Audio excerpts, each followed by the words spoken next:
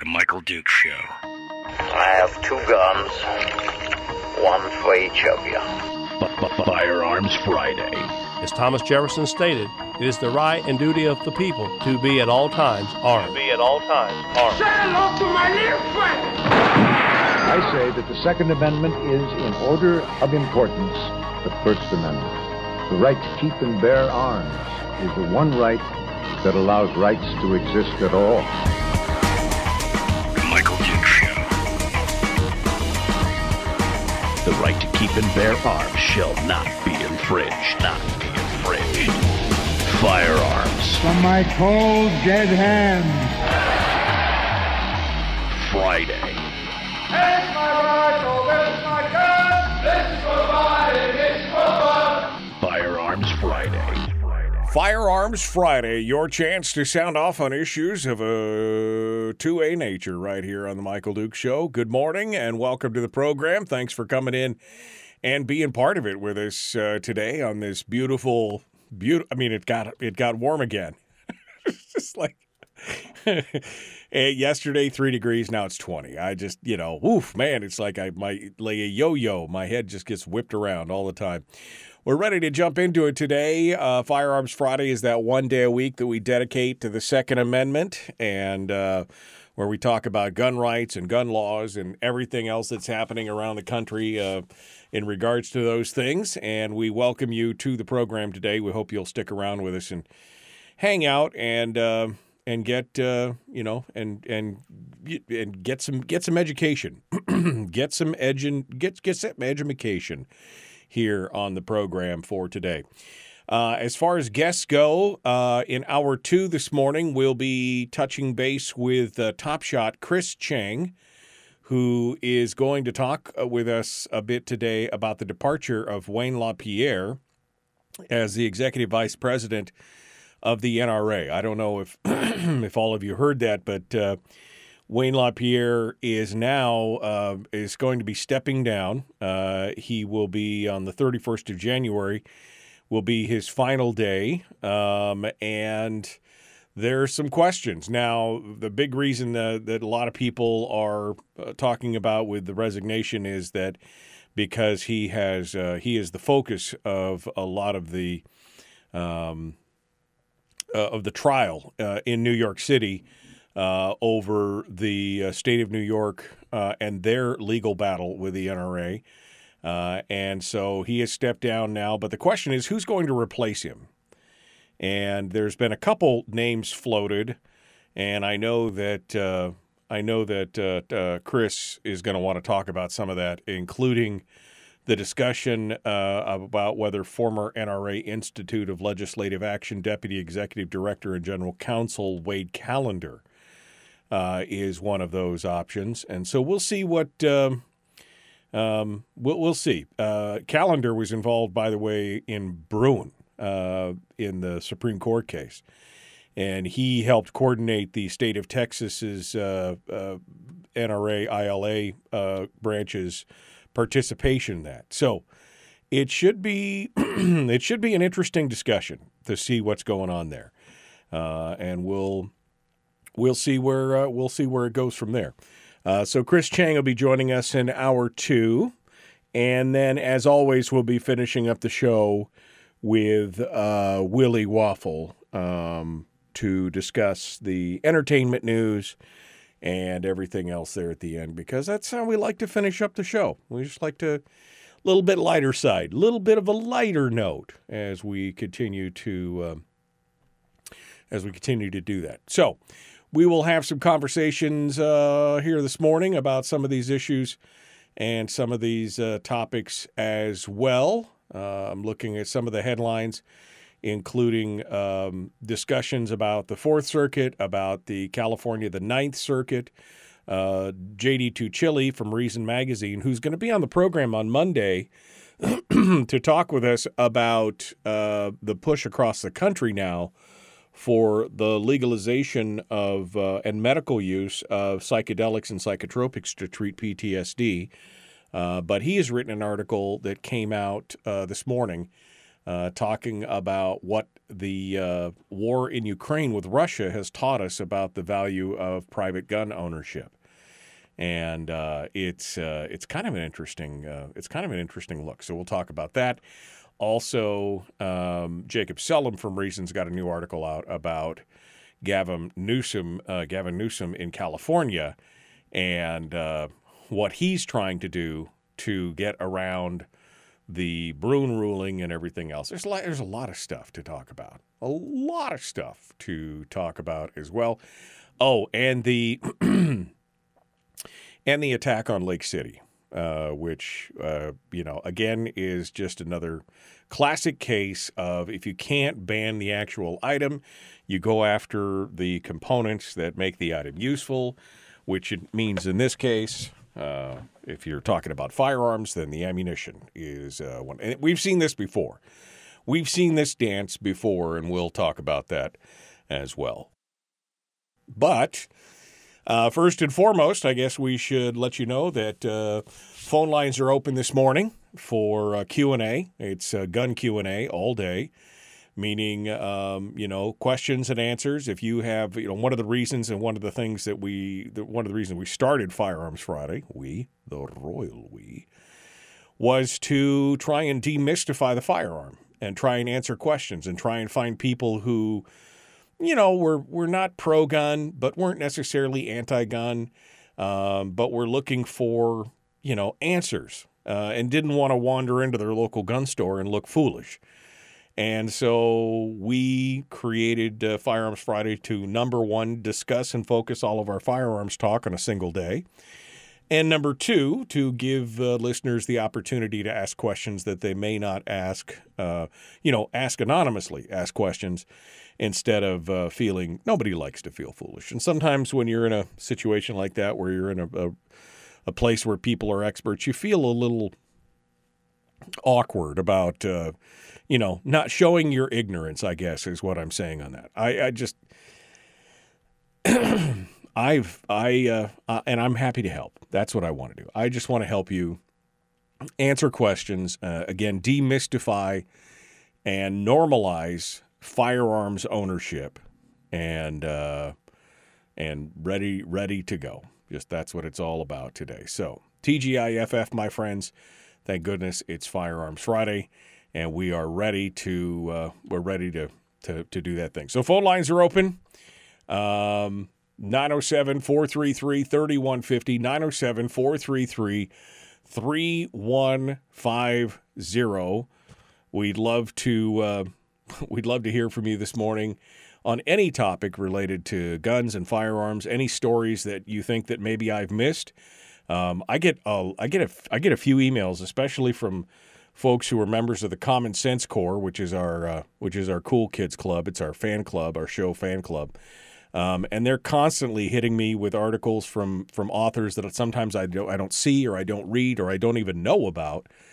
And so it's always nice to do that. So if you want to share a story with me this morning, let's start up that conversation on the phones at 907-433-3150. So where do we want to start? How much time we got? Okay, where do we want to start here? Let's start with this story out of Australia.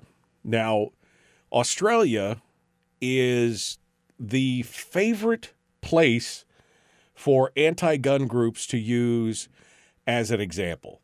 Right? I mean, you hear that all the time in the arguments about gun control. Oh, we should be like Australia. We should do what Australia did because that really worked and it really helped. And they go on and on about how Australia, they wax poetic about how Australia was so perfect in their ideas and their approach to firearms and firearm ownership and everything else. They seem to ignore, of course, a lot of the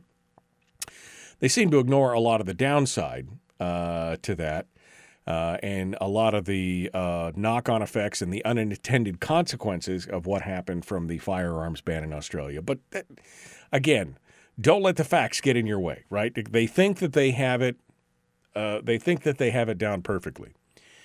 But even in Australia, they are more than willing to freak out over anything that appears to or sort of skirts their preconceived notions of what should be acceptable, even if it's perfectly legal.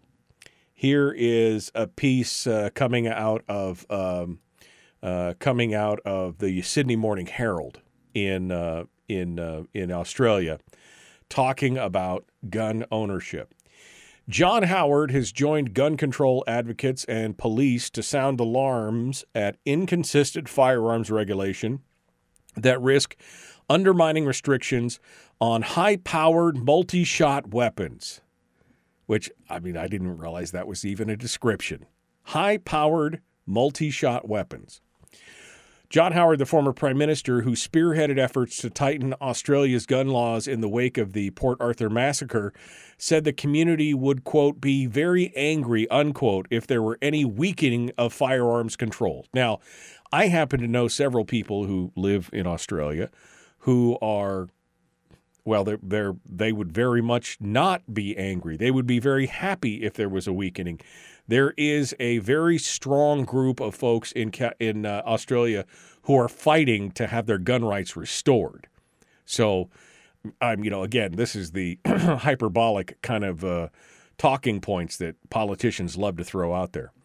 Gun safety advocates and the Australian Federal Police Association are demanding states urgently align their gun laws, pointing to major inconsistencies in the way some high-powered rapid-fire weapons are treated by state authority. I just love the high-powered multi-shot weapons. Now high-powered rapid-fire weapons were treated by state authorities. The Wedgetail MPR 308, a pump-action rifle, for example, is banned in New South Wales, Tasmania. And the act but can be bought by recreational and sporting shooters in every other state and territory. So it's illegal in 3 of the states, New South Wales, Tasmania, and the ACT, but it is available in other states. Does that sound familiar? Does that sound familiar to any of you out there? Gun Control Australia Vice President Roland Brown said it was crazy that such discrepancies exist between adjacent jurisdictions with such powerful, quick-fire firearms. My God, the descriptors in this article are just, my head is going to explode. We deplore those guns being in circulation in the general community, said Brown. They can kill or injure many people quickly, and we're seeing governments around Australia allow them to circulate. We have no need for them in a civil society. Okay, so again, high-powered multi-shot weapons, high-powered rapid-fire weapons, powerful quick-fire weapons. These are all the descriptors of all these.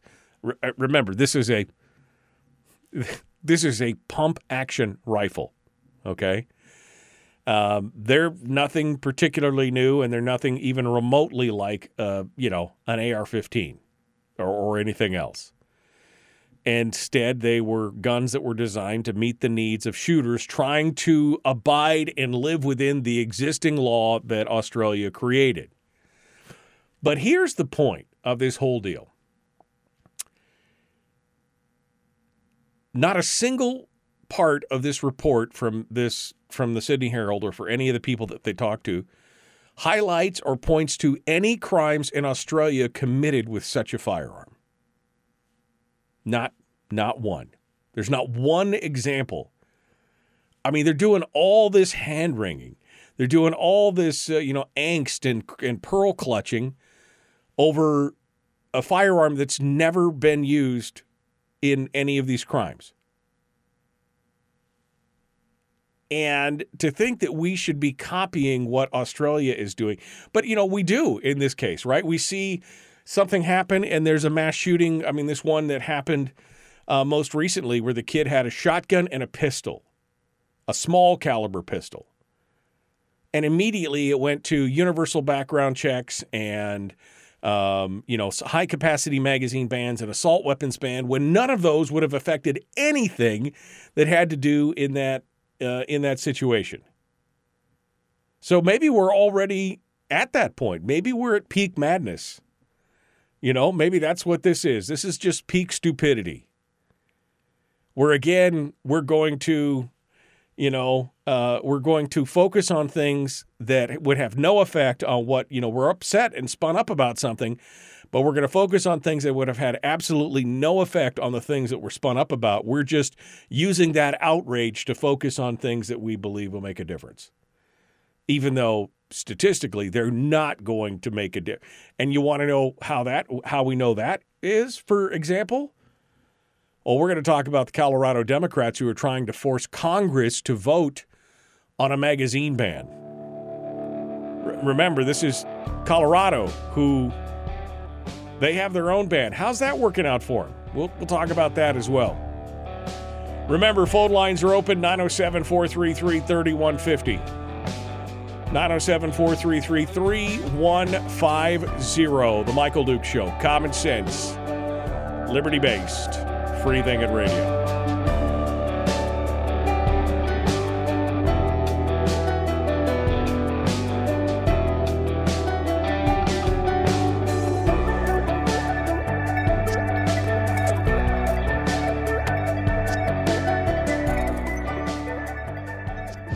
If you missed the show, you can listen to it on your time with Dukes On Demand. Oh, and it's free. Like America used to be. Streaming live every weekday morning on Facebook Live and MichaelDukesShow.com. Okay. Hi, how are you? How's it going? How's it going on?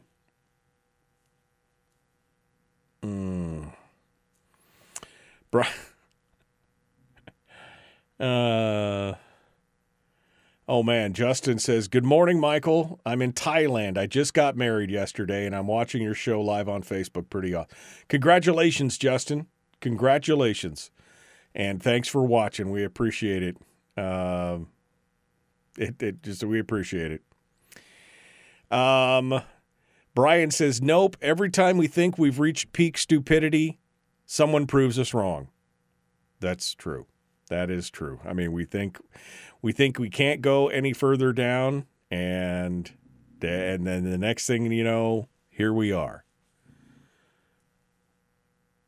Sorry, my mouth is still super sore. I spent 4 hours in a dentist chair on Tuesday with a broken tooth, and still a little sensitive. That proved that I'm in the wrong business. Holy cow.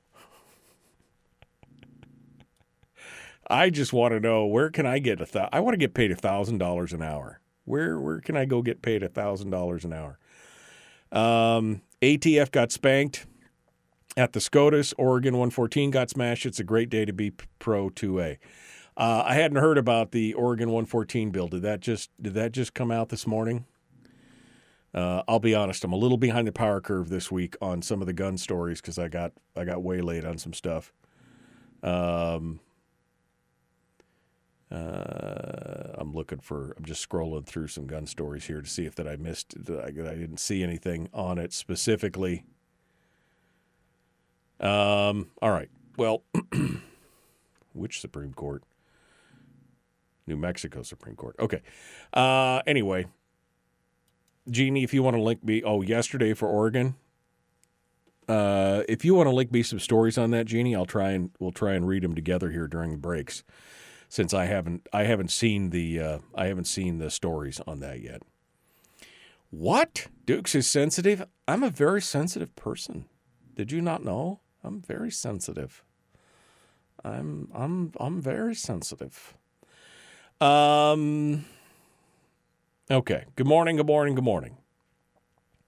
They're trying to get rid of our protective guns. Yeah. I mean, they only want murder guns to be available out there to murderers. Protection guns? No, they don't want protection guns. They don't want any of that. Only murder guns. That's the only thing that they want to have out there anymore, because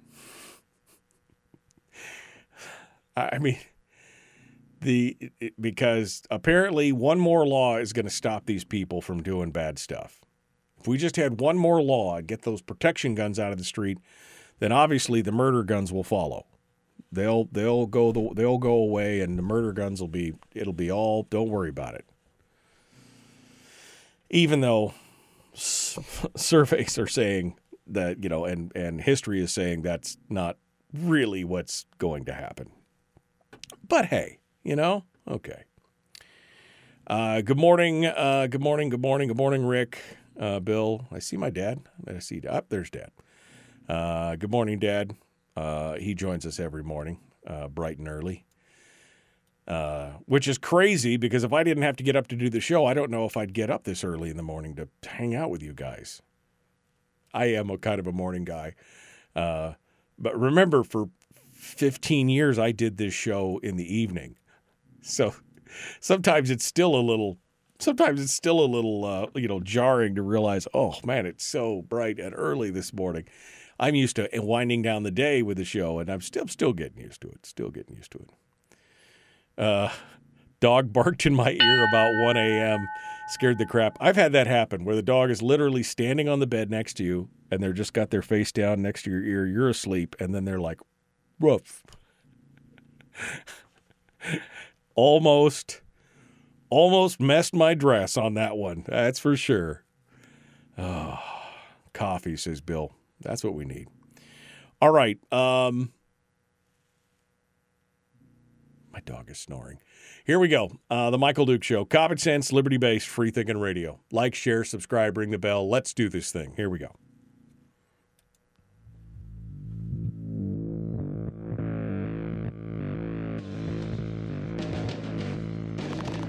What the hell's an assault weapon?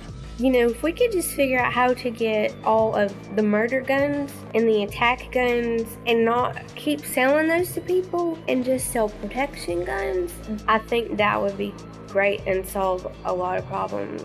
Does this mean that if we hurt your feelings, you'd consider the Michael Dukes Show assault radio? Okay, we can live with that.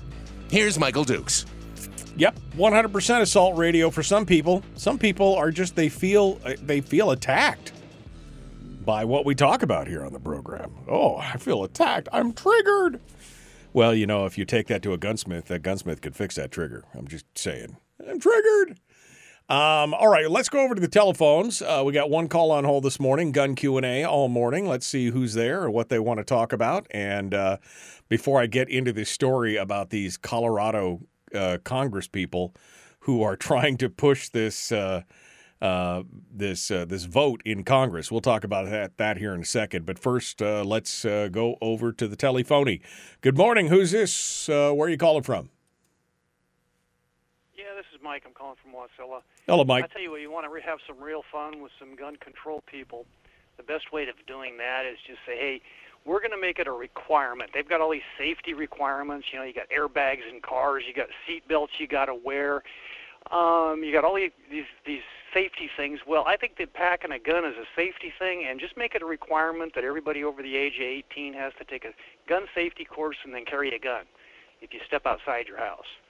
I'll bet that those mass shootings would go away really fast if they knew that everybody was packing a gun. Wait, are you saying now there's going to be some cleaning of the? Are you saying that there's going to be some cleaning of the gene pool at first, but after a while, eating Tide, feeling that a Tide Pod is food. Maybe that gene pool needs to be cleaned out a little bit. I'm just wondering what your thoughts were on this.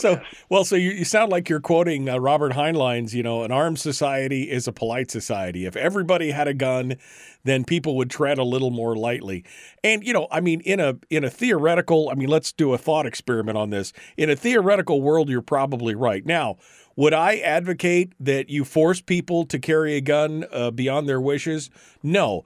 Also, because I think that there are some people out there who just do not have they don't have the disposition to carry a gun. There are some people out there who are angry, and if you put that kind of power in their hands, you're right. There would be probably a cleaning of the gene pool. Unfortunately, regular people would be hurt. But as a thought experiment overall, like a blanket, stereotypical thought experiment, yeah, you're probably right. If everyone was armed equally, people would be a lot nicer. But first of all, could you make it happen? No. Second of all, would I want it to happen? No, because again, there are people out there, they just do not have the they just do not have the I'm not going to say proclivity, I'm going to say anyway, they don't have the temperament. There we go. That was the word I was looking for. Temperament to carry a firearm. But it sure would. This is my joking argument for years that I used to make, talking about we should bring back dueling, because then people would be a lot more polite, right? I mean, if you could insult somebody and they could say, I challenge you to a duel at dawn, and you got to back up your words with actions, that's the thing. In many cases these days, there's just no consequences for the ways people act or react. Well, I didn't say it would be, you could get it through on the legal side, and I didn't say that it was maybe the best idea. I was looking at it from watching the gun control people go just crazy, and just the entertainment value of it would be huge. I do agree with you somewhat, but I still think that it would be a way of, when you walk into a bar and you see a guy standing there that's 6'6", he's got bike or tattoos all over him, he's wearing a Hells Angels jacket. Do you walk up, pick a fight with him? No, even at my worst day, I don't do that. Right. So, it's just, even a crazy person it would understand that, everybody here's got a gun, and maybe pulling my gun and start shooting is not a good idea. Right. Well, it would definitely slow down the opportunity.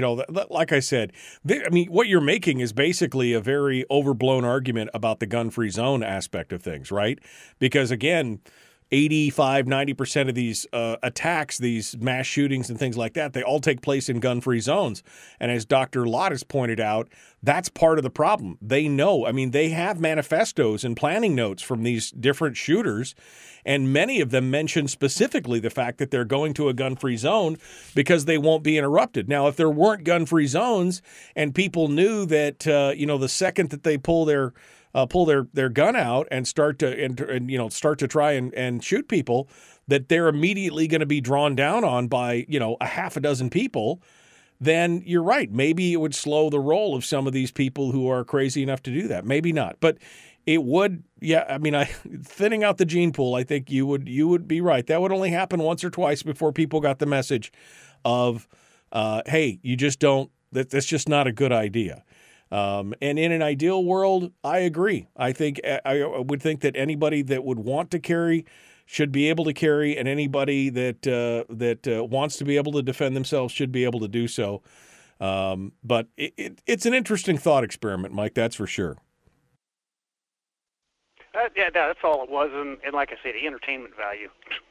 Yeah, can you imagine the squirming of some of these people who are, because again, I've been a firearm instructor, and I've seen people who have never had any exposure to firearms, or their only exposure to firearms is through the news media, the talking heads, and the entertainment industry.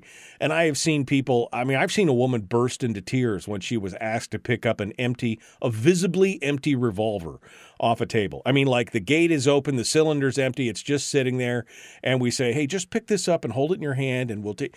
And I've seen people just burst into tears over something like that. So to force all those people to have to carry a fire, it would. Yeah, I guess that would be a little bit of an entertainment value. Would she hold her purse away from her as she walked? Would she hold her purse at arm's length as she walked down the street? You know what I mean? Like, I don't want to have this thing anywhere near my body, kind of stuff. I don't know. It's an entertaining thought for sure. Well, I could add just one thing real quick. That it goes back to the safety issue. If you don't want to carry a gun, fine, you can stay in your house, just like they use with if you don't want to get insurance, then you can walk. You don't have to drive. You can use their own arguments against them in as much as the safety side. But I'm just saying that, like I say, nobody has ever proposed this that I'm aware of anywhere. I think that it should be a debate that is put out before the public. Yeah. Well, it'll be interesting. Boy, I could see heads spinning already. over something like this. It would definitely be an interesting situation. All right, Mike. Well, hey, thanks for sharing your thoughts with us. It's interesting, entertaining. Thank you so much for calling in today. We appreciate it. That leaves. No problem. Have a great day, Mike. You bet. That leaves all the lines open right now. If you want to sound off at 907-433-3150, 907-433-3150. Again, an armed society is a polite society. I fully agree with that sentiment. I fully agree that if more people, if you walked around and people knew that a certain percentile, maybe not even what Mike is talking about. Mike's talking about enforcing, and mandating that everybody. But even if it was just like there was universal concealed carry across the country, and there were no gun-free zones, and any criminal who was about to do something bad knew that there was a chance, obviously a greater than zero chance, that somebody in the crowd is carrying a concealed firearm, that might slow their roll a little bit. I mean, the number of concealed carry in the various states around the country is something, in the states that allow it, is something upwards towards almost 20%. Some states it's higher. Alaska is much higher in concealed carry, estimated concealed carry. It could be as many as 4 in 10 are carrying concealed, and you don't even know it. It definitely would make you pause if you were a bad actor trying to decide if you wanted to walk into this store. I mean, it's like the shooting in Texas, right, at the taqueria that we talked about last weekend. That the guy walked into and you watch the video. There's only about 8 people in the restaurant. And the robber gets gunned down by a private citizen. You would have to think about that. What if it wasn't just 1 in 8? What if it was 2 in 8 or 4 in 8 that could possibly, half the people could potentially be armed?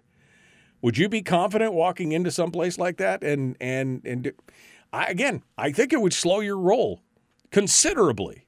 I think it would slow your roll considerably on that. All right, I want to talk. I don't have enough time now. Well, then let me just point out that criminals are going to do bad things. Okay? I mean, I know that, my God, that sounds. You mean criminals are going to do bad things because we called them criminals? Like that's going to. And nothing's going to slow them down. Was it last week or the week before that we talked about the carjackers that had the ankle bracelets that were teenagers, like 12, 13, 14-year-old kids that were carjacking people, and the kids that tried to rob the gun store that had ankle bracelets on, had ankle monitors on. Again, showing that that's just not a deterrent. Well, we saw the same thing this week in Chicago. A 61-year-old woman suffered severe injuries after being assaulted on a Chicago L train, one of the elevated subway trains. Now, the city of Chicago bans any weapon, firearm, pepper spray, stun gun, any kind of self-defense tool cannot be carried on public transit. And surveillance video shows the assailant, the assaulter, the thug, trying to steal an uptown woman's bag on a train about 1:33 a.m. He soon launched into a violent attack, pinning her head on the seat and repeatedly punching her in the head and the stomach and then stomping on her body. She was found unresponsive when the train arrived at the station, and it has been since announced that she is on a ventilator and is brain dead. Investigators identified the attacker, sent a local bulletin to police districts, and they basically were able to capture him there shortly thereafter, the day after the attack. This guy is an 8-time felon.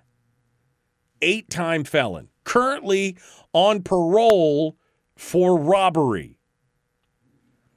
His last sentence was a 6-year sentence for a 2021 robbery where his victim turned out to be an undercover Chicago police officer. But he was released from prison last August. is a 6-year sentence. Now, the way the story is written is, he was cut loose from prison last August after serving just half of a 6-year sentence for a 2021 robbery. How is that even possible? Last year would have been 2023. That's like 2 years of a 6-year sentence. Not even 2 years. But he is an 8-time felon. Well, obviously being out on parole, obviously serving time in prison, obviously none of those things are rehabilitated. I mean, this just sounds like a guy that needs the lead pill. Right, you know what I mean? You just take him out back and you bury him under the jail because at that point, 8-time felon, stomp some old lady to death. Not even to death, just to brain death, which is even almost worse. You made her a vegetable. She didn't even have, it's horrific. But don't worry, that one more law, what if she'd been able to protect, what if she'd had some pepper spray? What if she'd had some mace? What if anybody else on the train saw something, was able to intervene and use deadly force to intervene? I mean, just asking hypothetically, if we're doing thought experiments, 8-time felon. And then the story again last week about the kids with the ankle monitors. I mean, this is the madness that we're living in. This is the absolute madness of the day that we're living in. Peak stupidity. Every time, Brian said it in the chat room earlier, every time we think we've reached it, something else pops up and we're surprised again. All right, we got to go. Hour 1 continues. The Michael Dukes Show, Common Sense Radio. Chris Cheng will be our guest in Hour 2. We'll be back with more right after this.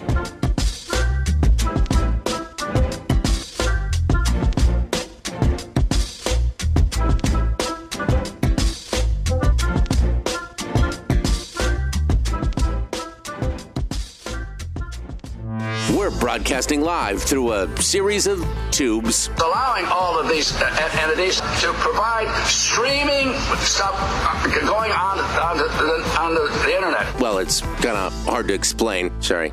Streaming live every weekday morning on Facebook Live and MichaelDukesShow.com.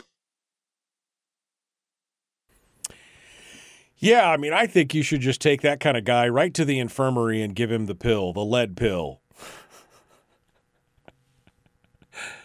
Take that piece of manure to the train station. Yeah, I mean, exactly. For those of you who don't watch Yellowstone, you have no idea what we're talking about. I think it's time for him to take a trip to the train station. I mean, that is just,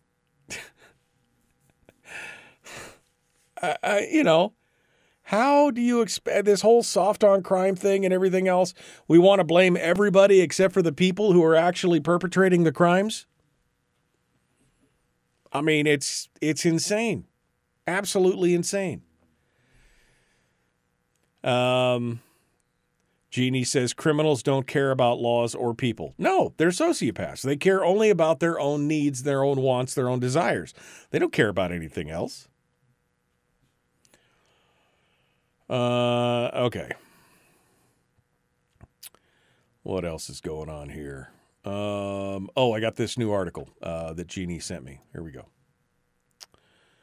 An Oregon judge has entered the final order striking down a gun control law that was narrowly approved by voters in 2022. Harney County Circuit Court Judge Robert Raccio signed the general judgment on Monday. The judgment finalizes the opinion Raccio issued in November, finding that the law violated the right to bear arms under the Oregon Constitution. The law, one of the toughest in the nation, was among the first gun restrictions to be passed after a major U.S. Supreme Court ruling last year changed the guidance judges are expected to follow when considering Second Amendment cases. The law requires people to undergo a criminal background check and complete a gun safety training course to obtain a permit to buy a firearm. It also bans high-capacity magazines. Measure 114 has been tied up in state and federal court since it was approved by voters in November of 2022. The state trial stemmed from a lawsuit filed by gun owners claiming the law violated the right to bear arms under the state constitution. Oregon Attorney General Ellen Rosenblum, one of the defendants in the case, vowed to appeal the ruling. Of course she did. Of course she vowed to appeal the ruling. Because you can't. I mean, we're seeing that. We're going to talk about that in the next segment or the segment thereafter, Gavin Newsom, where he's just decided to ignore it. If we just ignore the Second Amendment, maybe it'll go away. Maybe it'll just go away if we ignore it. Yeah. Thank you, Jeannie, for sharing that story with me. I appreciate that. Let's see. Spinard Justice. You have that T-shirt, Spinard Justice? Is that what you're talking about, Robert? All these years and the Uncle Ted thing still makes me smile. For all of those, did you just assume her gender? Maybe. For all those who don't want to carry firearms, they should check out a Byrna Defense product. Byrna, Byrna Defense product. I don't know what that is. Byrna Defense. Byrna Defense products. Okay, there we go. Non-lethal guns. Less lethal pistols. To which I say, why bother? It fires pepper rounds. I see. So it's basically it's a paintball gun that shoots paintball pepper spray. You know, paintballs full of pepper spray. Yeah, I mean, you know, in some cases that would be the way to help yourself. All right, we got a couple lines on hold. Let me go over. Thank you for that. I'll throw a link in the chat room to all the Byrna products if people want to check that out. Copy link address, and there you go. People can go check that out. Let me go over to the phones and see who's who. I got a couple lines on hold. We'll get some names and where they're calling from. Good morning. Who's this? Where are you calling from?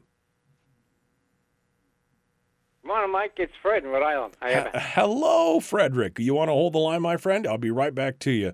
Fred in Rhode Island will be number one in the queue here. Oh, I don't even have to change it because it says right there. Let me go to the second call and see who's there, and we'll take their call after Fred's. Good morning. Who's this? Where are you calling from?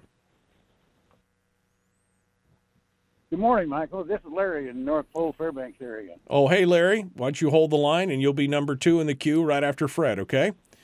So we'll be back. We'll be talking to Larry here in just a moment in Fairbanks. So we got Fred in Rhode Island and Larry in Fairbanks. We're stacking them up right now. Stacking them up, ready to go. Okay. And then that was the, there you go, Byrna.com. That's the website for those things.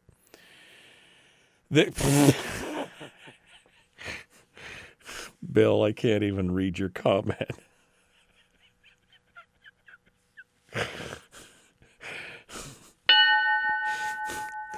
Oh, God.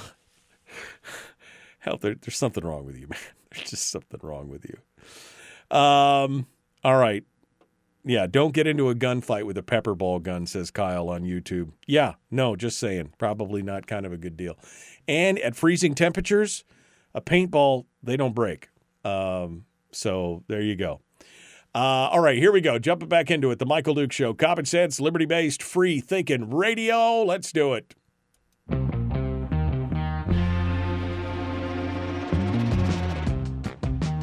What the hell is an assault weapon? Does that mean that if we hurt your feelings, you should consider the Michael Dukes Show assault radio?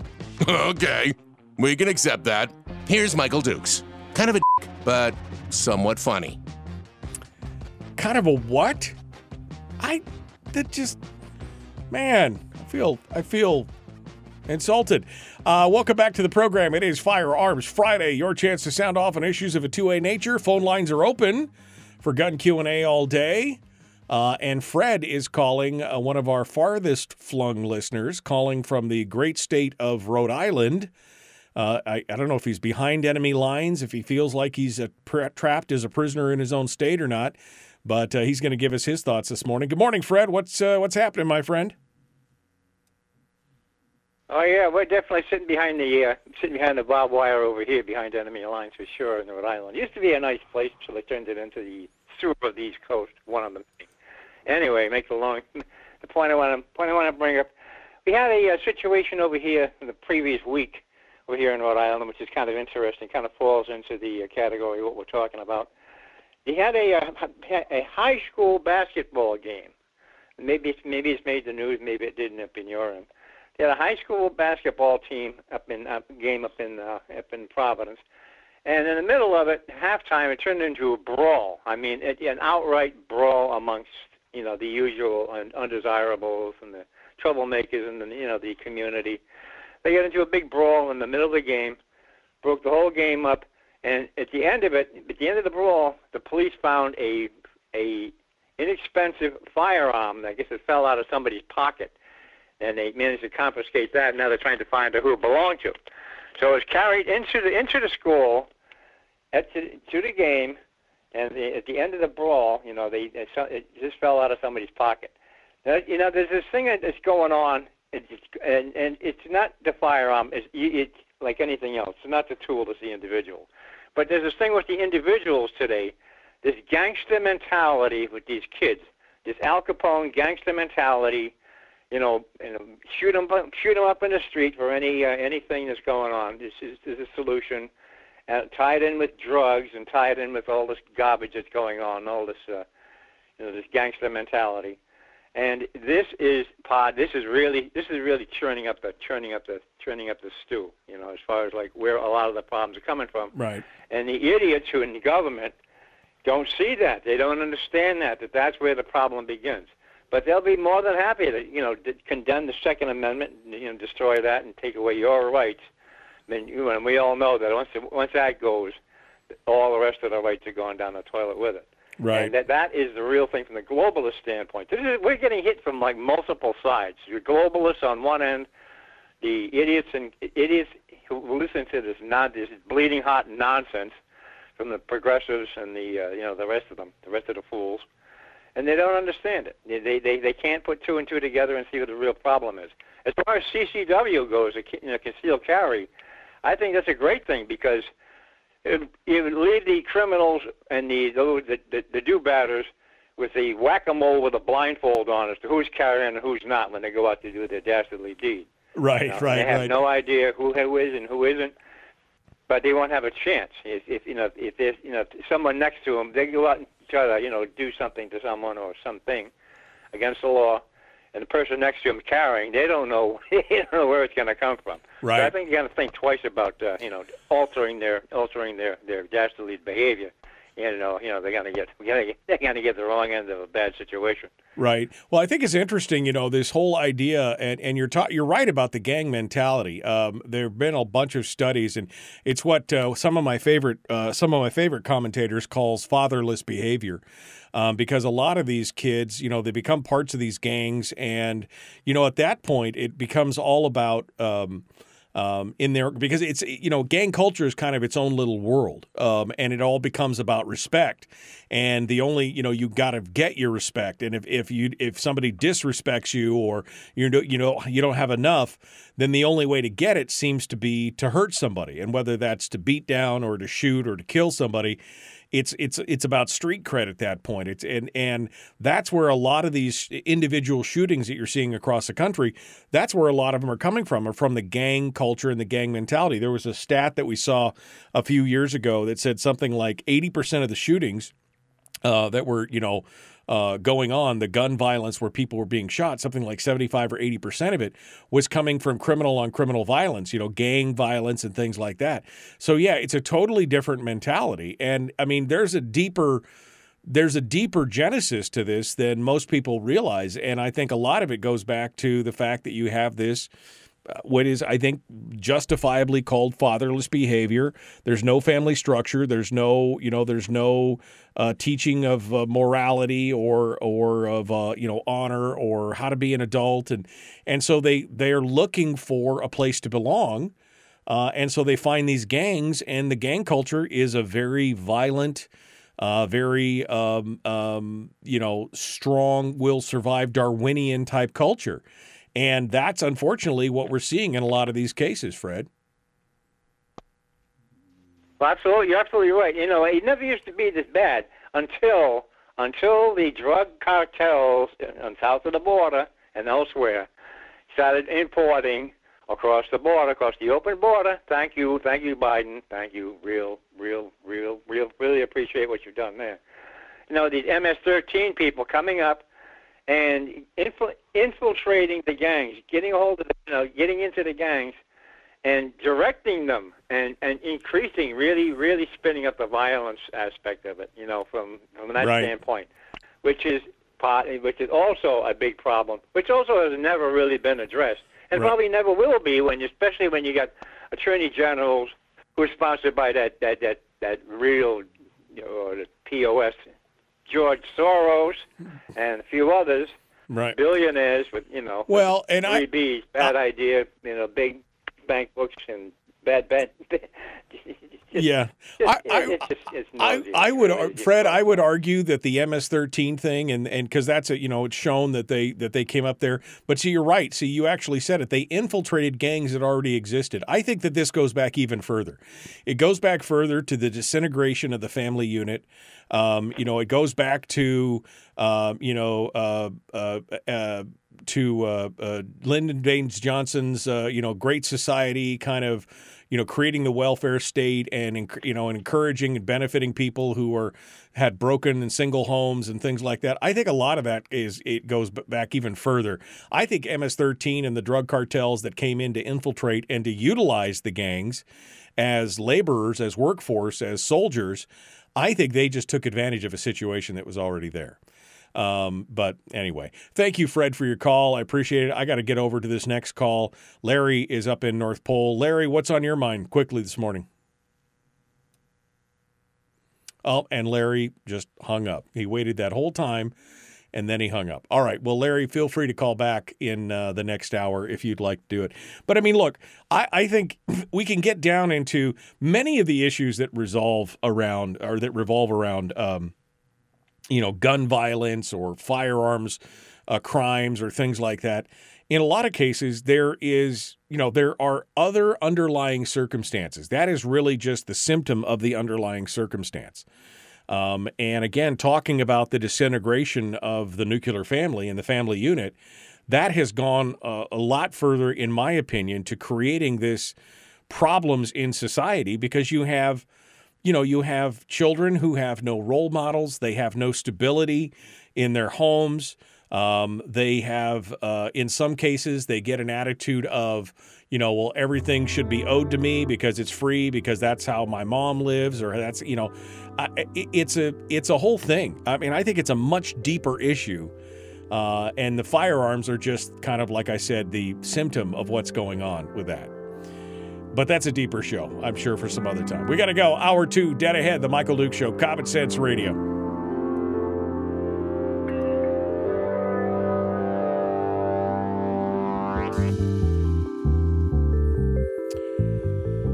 Okay. Let's go back here and see what feral mentality, says Terry.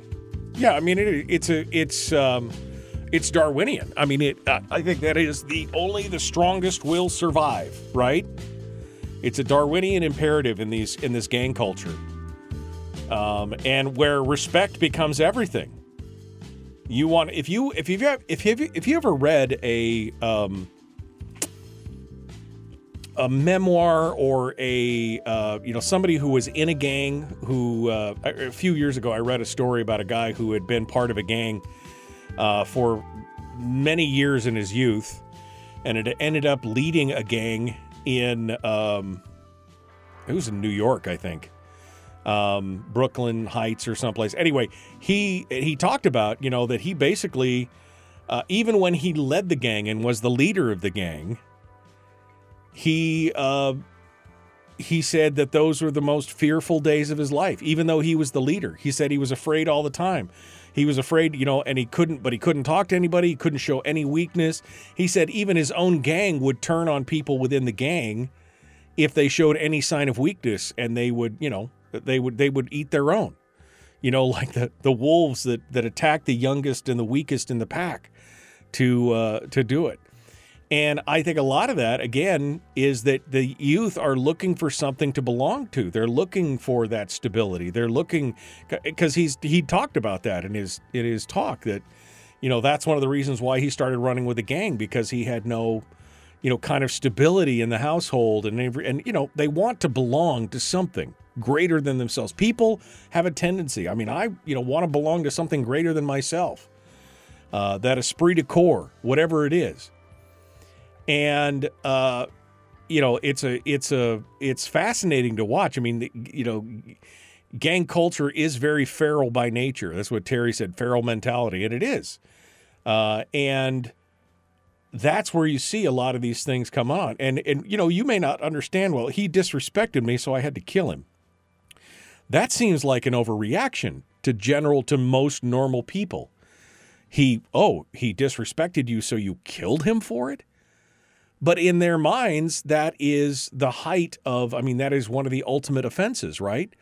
Because it's all built around, the whole thing is built around the strongest, or at least who appears to be the strongest. That kind of makes the 6 o'clock club a gang.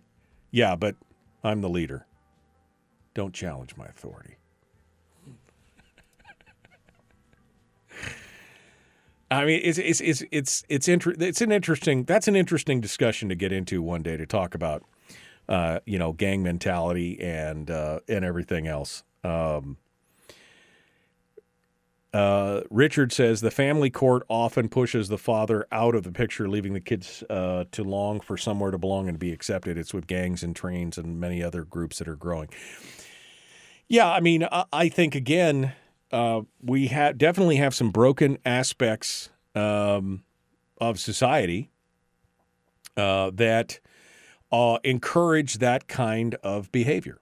And whether that's the social safety net programs, which, if you're a single mom and you have a kid and you're on some kind of social safety net, some kind of welfare program, it discourages you from getting together and forming a family because you could lose that.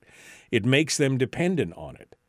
And some people have learned how to game that system, right? I mean, we hear the horror stories of people, with 6 kids, driving a new car and doing everything else and getting the assistance for each one. And I mean, it's a problem. It's a problem. But yeah, as soon as they don't have that role model, they don't have that. Even if the father is not a great person, the stability of the home is important.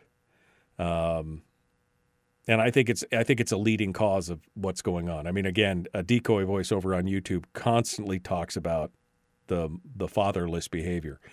Unemployed and fatherless behavior is what he calls it. And I think that's a perfect snapshot of what we're talking about. It is a lot of fatherless behavior going on across the country. The erosion of accountability for decisions is by design and really a way for the government to cull the herd in an inexpensive manner. Well, I think it's a way to definitely make people more dependent on some of those things. Michael says in the chat room, he says, I used to, which I think he means he used to want to belong to something, like I was talking about that esprit de corps. Now I just want to be left alone. Yeah. No, I'm with you on that. With you on that. Okay, get off my lawn. Hashtag get off my lawn. That's right. Nicky Cruz was New York City's most dangerous young street gang president of his day, according to NYPD, but he's not anymore and has helped millions who were like himself find freedom, so there's hope. Yeah. Again, I agree.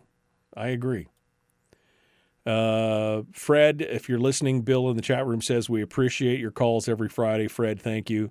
Rick also says thanks for calling in, Fred. It's always good to hear from Fred. It's nice to hear somebody outside the state so that we know that we're not, not to do it.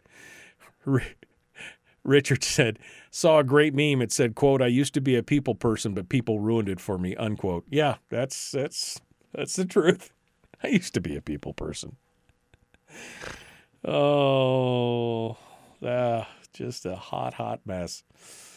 All right, where are we? Well, hey, look, we're there. We gotta go. Phone lines are still open. Ready to take your calls. The Michael Duke Show, Common Sense Radio. Here we go.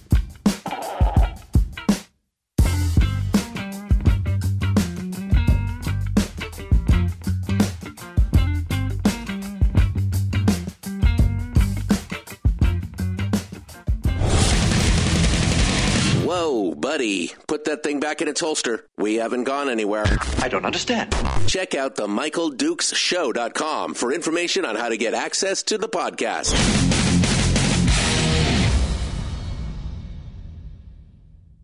The Michael Dukes Show. I have 2 guns, one for each of you. Firearms Friday. As Thomas Jefferson stated, it is the right and duty of the people to be at all times armed. Say hello to my little friend. I say that the Second Amendment is, in order of importance, the First Amendment. The right to keep and bear arms is the one right that allows rights to exist at all. The Michael Dukes Show. The right to keep and bear arms shall not be infringed. Not be infringed. Firearms From my cold, dead hands. Friday. Here's my rifle, this is my gun. This is for fighting, this is for fun. Firearms Friday. Firearms Friday, my friends. Good morning, TGIFF. Thank you for coming on board and joining us today. It's the one day a week that we get a chance to talk about firearms and gun rights and the Second Amendment and laws and things that are on the books and everything else. Lots of good discussion today. Phone lines are open at 907-433-3150 for gun Q&A all day. Any topic related to firearms that you want to share with us, we'd love to hear from you. We just got finished up with a call from Fred from Rhode Island, who calls in every week to give us an update from out on the East Coast. That was an interesting discussion. And, of course, you can always join us in the chat room as well, which is available on YouTube or Facebook, facebook.com/MichaelDukesShow/live. Or just go to MichaelDukesShow.com and you'll find all the links there for all of that as well. Coming up in this hour, Chris Cheng, Top Shot champion from Season 4 of the show Top Shot, is going to come on and talk with us about the resignation of Wayne LaPierre as the executive vice president of the NRA. That resignation is going to take effect on the 31st of this month, and now they're talking about who's going to replace him because he is the center point of this lawsuit, and I think it's time for him. I think he should have stepped down a long time ago, personally, but we'll see. So now we're going to talk about some of the potential replacements out there, and Chris has some thoughts on that he's going to share with us. And so we're going to talk with him here in just a bit. Plus, we'll finish up the show with Willie Waffle. But first, let's go back over to the phone lines. I think it's Larry back in North Pole again. Let's see what's going on. Good morning. Who's this? Where are you calling from? Good morning, Michael. This is Larry in North Pole, Fairbanks area. Morning, Larry. You were talking earlier about those gangs and stuff, and I don't know if you remember about the little town in Georgia called Kennesaw and what they did. Yeah, Kennesaw, Georgia is one of the few places in the United States that, as a requirement of living in the town, you're required to have a firearm in your home. That's an actual ordinance on the books in Kennesaw, Georgia, where you are required to own a firearm. Wouldn't America be a lot better off if every town did that? Well, that's kind of an extension of what Mike was. That was kind of an extension of what Mike was talking about earlier, where he said, we just required if you leave your house, you have to carry a gun. Wouldn't that slow a lot of that down? I mean, you're right. I mean, Kennesaw, Georgia has one of the lowest crime rates in the nation. It's, and again, not surprising, even though I think that they said a few years ago that they're not really enforcing that law, but it is on the books. You just never know. And which criminal is going to go to a town that has an ordinance on the books that says everybody has to have a gun on their home? What criminal is going to go, I think I'll go break into a home around here, when he could drive one county over and not be worried about that, right? I mean, even if it wasn't enforced, it would raise enough questions, I think, to slow some bad guys down. You betcha. Yeah, and my sentiments about Wayne LaPierre run right along with yours. I think he's a crook, and that's just my opinion. Yeah, I think he's, problematic to say the least. Criminal, potentially, problematic, and a millstone around the neck of the NRA. I believe that, and I think he should have. I think he should have been forced out years ago, quite honestly. I believe in the NRA's mission. I've helped out. I've done all that I can do to help local, and I think all the NRA people at the local level are amazing. But I'm really, and have been for the last 6-7 years, really concerned about the NRA leadership and what the things that they were allowing and the things that they were doing. And, of course, everything that he's been accused of, he hasn't been convicted, but all the things he's been accused of, including using all these funds for, wardrobes and flights and private jets for his family and all this other kind of stuff, that it just, again, it shows the disdain. And I've never respected LaPierre since I discovered his workings behind the scenes on the 1986 FOPA. And how he basically threw the, Class 3 gun owners under the bus. I've never been a fan of LaPierre since that time. Same here. The same here. Yeah. And one of the things that talk about safety, you guys are talking about gun safety and so forth. And, I'm old and my brain is kind of forgetful sometimes, but there's a country over in Europe that requires you to put a silencer on your hunting gun. Right. Oh, yeah. For safety, because the country has a medical plan that the government pays for your health. Well, they claimed that they were getting a lot of problems with people losing hearing from shooting guns, so they make them put the silencers on. Yeah. No, Finland has got that. Finland has got that requirement. I mean, in fact, they sell suppressors in hardware stores in Finland. If you want to go shooting, if you want to go, you just go down there and pick it up. Yep, very economical also. Yeah, absolutely. But anyway, I'll let you go, and so you can get on with the rest of the program. And I threw my 2 cents worth in. All right. We'll catch up with you guys later. Thank you, Larry. I appreciate your call. I appreciate you coming on board today and being part of it. That leaves the lines open at 433-3150, 907-433-3150. If you would like to call and comment on any of the things we've been talking about, agree or disagree, I'd love to hear what you have to see. Hear what you have to say here on the program and get all to it. So we're going to be talking to Chris Cheng here in about 8, 9, 10 minutes or so. But before we get to that, I wanted to get to this story about the Colorado Democrats in Congress who are trying to force a congressional vote on a magazine ban. Diane DeJette and Jason Crow, both of the Congress people from Colorado, have decided that they're going to force a ban. They're going to force a vote on the what is it? What's the name of this bill called? I keep forgetting. Keep America Safe Act. I love how they have all these names of these bills. We're going to keep America safe. And of course, the Keep America Safe Act includes a high-capacity magazine ban, and they're going to try and force this up in front of Congress right now. It's a discharge petition that they're trying to get. The petition requires 218 signatures to force a vote on the floor. With 213 Democrats in the House, they'll need 5 Republicans to sign it. Now, you probably will be able to find 5 Republicans somewhere out of the other 200 and something Republicans that you might be able to. It'll be interesting to see how this gets when it hits, if and when it hits the floor. But you know what? The thing is, it's just like I was talking about earlier when these crises come up, and the first thing they talk about is, the shooting in Iowa with the kid. He had a shotgun and a small caliber pistol, but the first thing they talk about is universal background checks. We need high capacity magazine bans. We need assault weapons bans. When he stole the firearm from his grandfather. So universal background checks wouldn't have made a big deal. A high-capacity magazine ban, he didn't have anything with a high capacity. He had a small caliber pistol and a shotgun. And they want the assault weapons ban. And again, he had a shotgun, which is that is like the one thing that they would leave us with is the shotgun, right? Because if they took away all the other guns, that you could have a shotgun.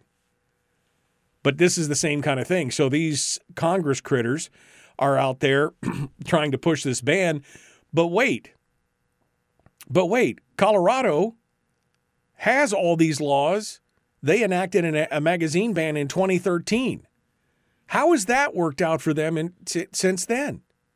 How has that worked out for them since then? In 2012, the year before the state adopted its universal background checks and its magazine ban, Colorado ranked 30th out of 50 states when it came to violent crime.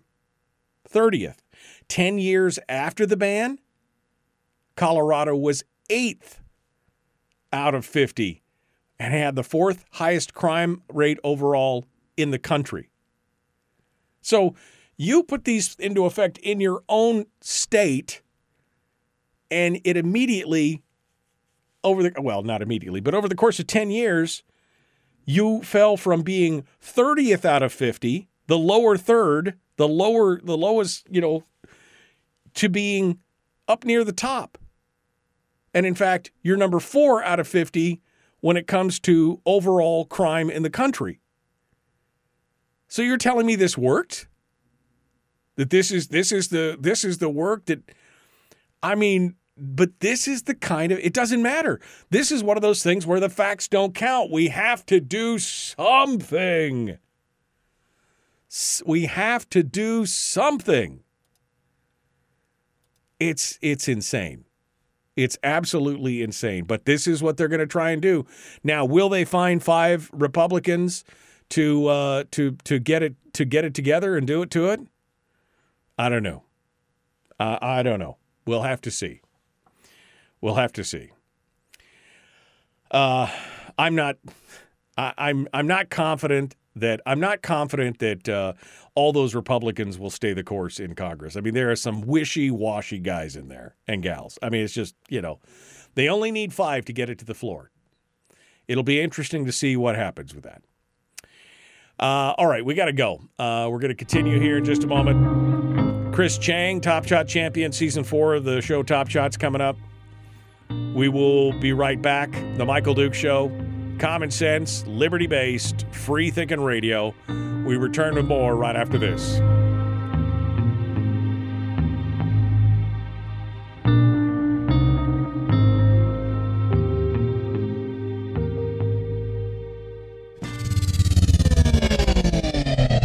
Your mental suppository. The Michael Duke Show. Okay. Have to do something? Get off my lawn. All right, Chris, I just finally sent Chris the link. I forgot to send Chris the link this morning to the show so that he can join on board. Hopefully, he'll be joining here in just a second, and we'll get things squared away. Man, we got to get some T-shirts made. Hashtag get off my lawn. Oh, man. Brian says, I'm going to wait to see what emerges out of the NRA shakeup before I decide whether to rejoin. I mean, I'm with you on that. I haven't renewed my membership. I almost bought a lifetime membership a few years ago, but again, I was still mad about LaPierre. I've been mad about LaPierre since 1987. Okay, let me just put it that way. And once it became EVP, I was like, oh, this is so... but I pay my dues. I do my annual thing. I got my instructor's chit from the NRA. I went through an instructor's course. I did all that. I gave him money when I could. But, man, over the last... I haven't renewed my NRA membership in what's going on 10 years now. I gave my money to GOA. I became a GOA Life member, Gun Owners of America. And I've started to give money to the FPC, the Firearms Policy Coalition, as well. And but I haven't done anything with the NRA. It's not that I don't believe in the NRA's mission. I just believe that the leadership is a problem. Let's just put it that way. The leadership at the NRA is a problem. That's it for sure. I got one line on hold.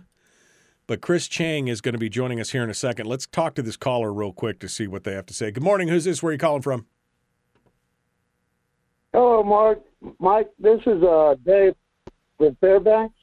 Good morning, Dave. What's on your mind quickly here, my friend? Yeah, so I hear they took the ban off of the arm brace.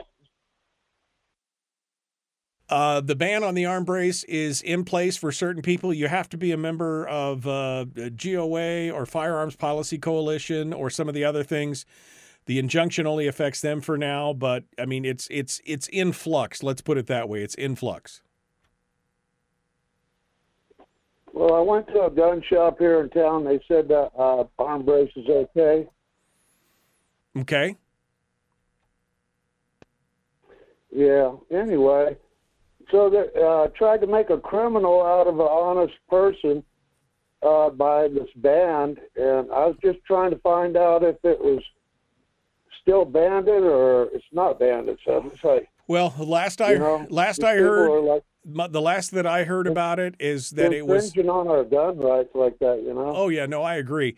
Last I heard about it is that it was enjoined by the courts because of the court case by the GOA and the Firearms Policy Coalition. I don't know. I don't think they're enforcing it across the country right now, but we'll have to wait and see what happens with that and what comes out of that. So. All right. Well, thank you, my friend, for calling in. I appreciate it. We are up against it here. Chris Cheng is now in the green room. We want to test his connection real quick to make sure that he is up and rolling. Let me pull that aside. We'll go over here. Mr. Cheng, sir, how are you, my friend? How are things going? Hey, good morning. Yeah, things are great here. How about you? Good, good. Oh man, look at you sound crisp and clean. No caffeine. Never had it. Hey, Never hello. Yeah. You ready to dive into this thing and get it going on? Yeah, absolutely. Let's do this. Okay, good. Well, we're about 30 seconds out right now. Harold makes the comment, and I agree. This is part of the problem. Harold makes the comment. Not a lot of politicians pushing the "I'm a lifetime NRA member" right now. And there's a reason for that, right? I mean, there's a reason. Like I said, I haven't renewed my NRA membership in probably close to 10 years because of all the stuff that's been going on. And I think that what you're seeing here is a symptom of the larger problem that people have been concerned about. And a lot of those concerns have been pushed to the side, hence the lawsuit and everything else. So, but we're going to talk now about what's going to happen afterwards, because when LaPierre's out, who do we go to from there? Chris has some thoughts on that. And we will pick that up here in just a hot second. Please like, share, subscribe, ring the bell, do all the YouTube-y things and all the other stuff for me and for Chris. Top Shot Chris as well. Let's get to it. Here we go. The Michael Duke Show.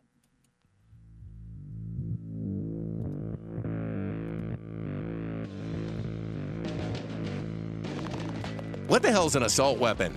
You know, if we could just figure out how to get all of the murder guns and the attack guns and not keep selling those to people and just sell protection guns, I think that would be great and solve a lot of problems. Does this mean that if we hurt your feelings, you'd consider the Michael Dukes Show assault radio? Okay, we can live with that. Here's Michael Dukes. 100% assault radio. We've offended somebody somewhere. Already. Show me on this doll where the Michael Duke Show hurt your feelings. I mean, that's where it's going to. Somebody in the chat room. Right here. Somebody in the chat room asked me to play that. They said, they'd love to see your face light up every time you hear that liner because you just, it's hysterical. It's epic. It's epic. That clip is like 12 years old, and it still gets me every time. Every time. Me too. Yeah, I love it. Chris Cheng, Top Shot champion from Season 4 of the History Channel show Top Shot, joins us. He's author of the book Shoot to Win. NSSF spokesman and, of course, one of the founders of the Asian American Pacific Gun Owners Association. And, I mean, you've got so many hats, I can't even keep track anymore. You got all kinds of things going on. But today, Chris, let's talk a little bit about the NRA. Let's talk about, Wayne LaPierre. We just kind of did a little teaser coming into it, talking about my thoughts on what was going on. I haven't been a fan of Wayne LaPierre since 1986. When I was 17 years old for various reasons, mostly for his involvement in the Firearms Owners Protection Act legislation that was going on and his capitulation that threw Class 3 firearms owners under the bus. And anyway, there's a whole thing there, and that's even before you get into the whole EVP thing. But he's out as of January 31. He's over. It's done. And there's been a few names floated. Some of them I'm not real sure about. including the fact that they want to put Dade Felon up there from Texas. I have some concerns there, but Wade Callender has also been listed as a potential. You've got some thoughts on this, so I want to give you the floor. Tell me what your thoughts are. Yeah, thank you. So, what's happening with the NRA is obviously really unfortunate. And, from what I understand, it all seems very self-inflicted. There's obviously a lot of allegations of, kind of backdoor dealing and potentially fraud. And so we're going to see how that all plays out in the courts. But to the point, we need a strong NRA. And, I'm a lifetime NRA member, but to your earlier point, I don't go advertise that too broadly these days. But the point is, we need a strong NRA because it not only helps with training new shooters around the country, but obviously they also stand up for our rights in the court. And so this question of who is going to take over the NRA. So Wade Callender, full disclosure, he is a friend of mine, but he is someone who I'm supporting for, it's the executive vice president position, which is essentially the CEO of the NRA. So Wade Callender has definitely registered his interest. He's getting some very strong early support from a lot of NRA board members. I'm on the NRA outreach committee, so I've been on the committee for almost 10 years now. And I've seen how there's just too many board members on the NRA. A lot of board members don't know what's going on. And when you have 76 board members, it's hard for people to know what's going on. So again, I think that's just another self-inflicted wound. I agree. Right, sort of. They tried to make it such a big tent, right? They want to include everybody. They want to do the 76. But all that does is cede power to the EVP, the executive vice president. I mean, he could do all kinds of things. And like you said, half the time these people don't know what's going on with the rest of the board. And then you have the board within the board, right? I can't remember what the official title is, but it's like the vice council or whatever inside. And they're the ones that are really kind of running the show. And they were some of these people were working hand in glove with LaPierre. And I mean, it's insane. When you read some of the allegations and the charges of, $500,000 for wardrobe and travel and putting his family on a private jet and all these other kind of things. And you're like, what is going on? I mean, you want my 35, my 40, my $50 a year. What are you doing with it? That's not fighting. Yeah. That's not fighting for my rights.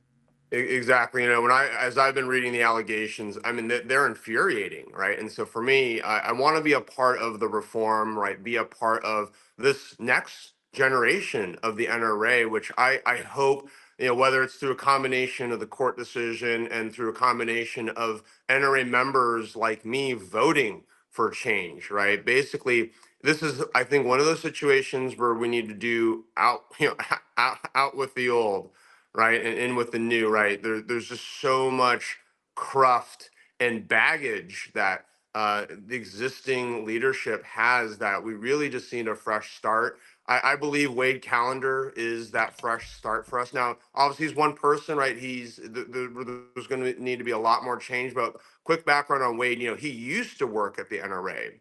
He is the deputy director for ILA, which is the lobbying arm of the NRA. He was very involved in the Bruin Supreme Court case and the strategy to win.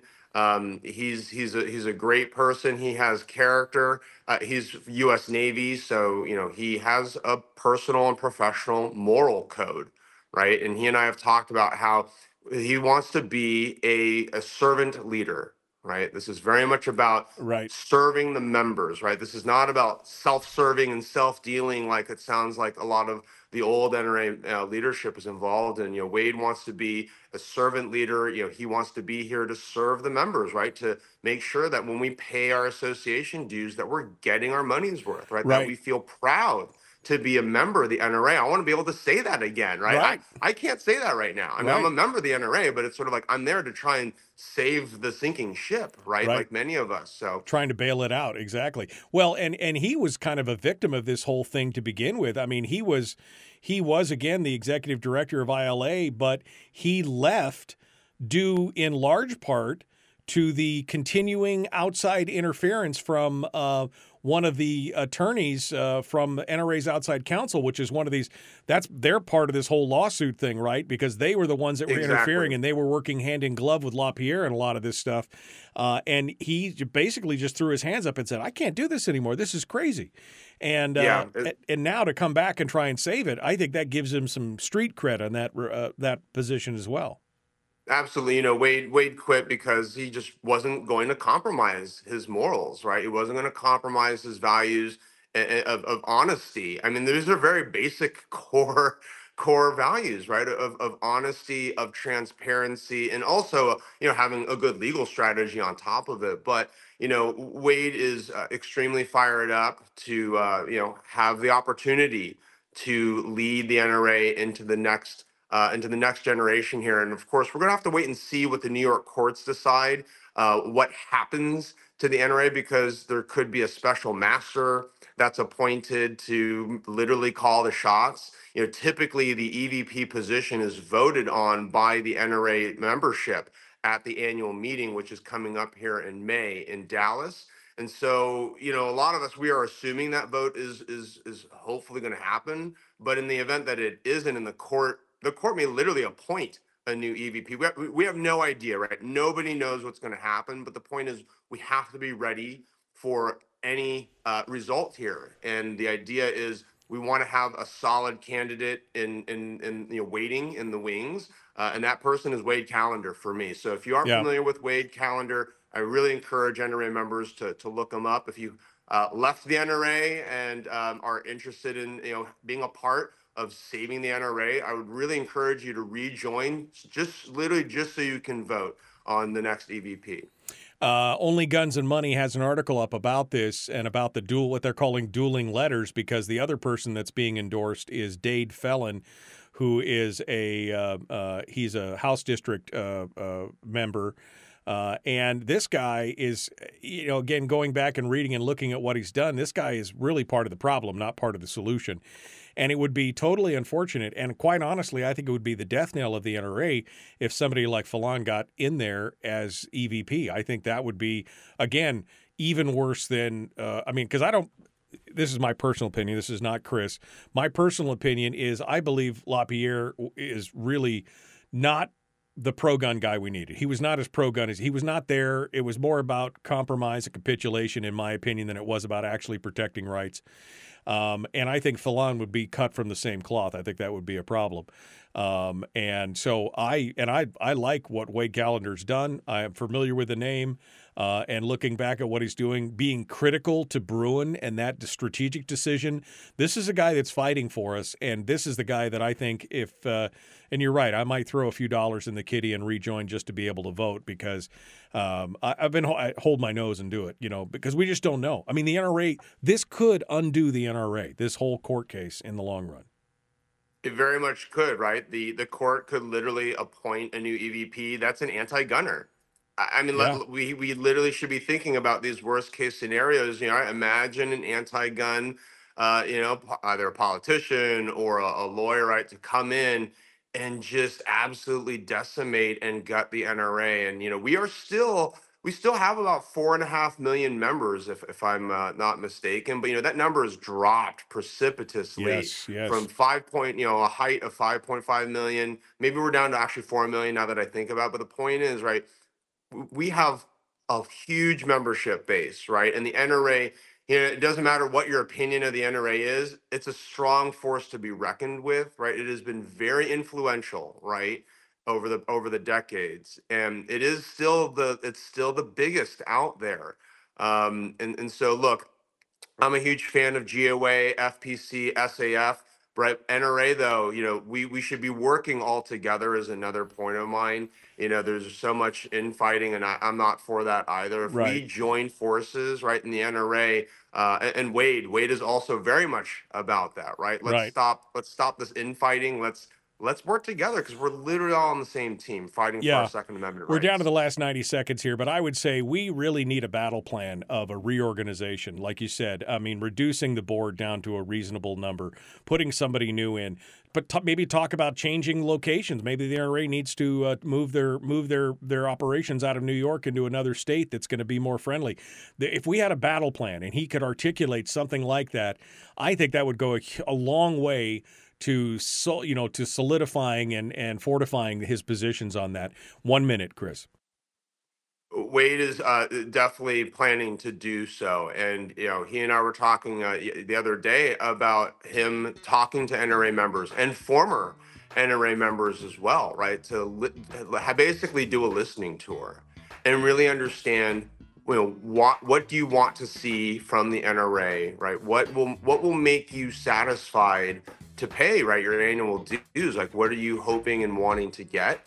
Because, for too long, Wade was telling me, the NRA leadership just sort of seemed to have done things that they thought members needed, right? But when was the last time that the NRA actually asked members, right, what do we want? Right. What's the input? Where is it going? Absolutely.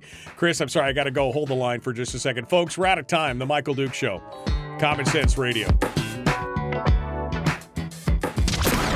Streaming live every weekday morning on Facebook Live and MichaelDukesShow.com.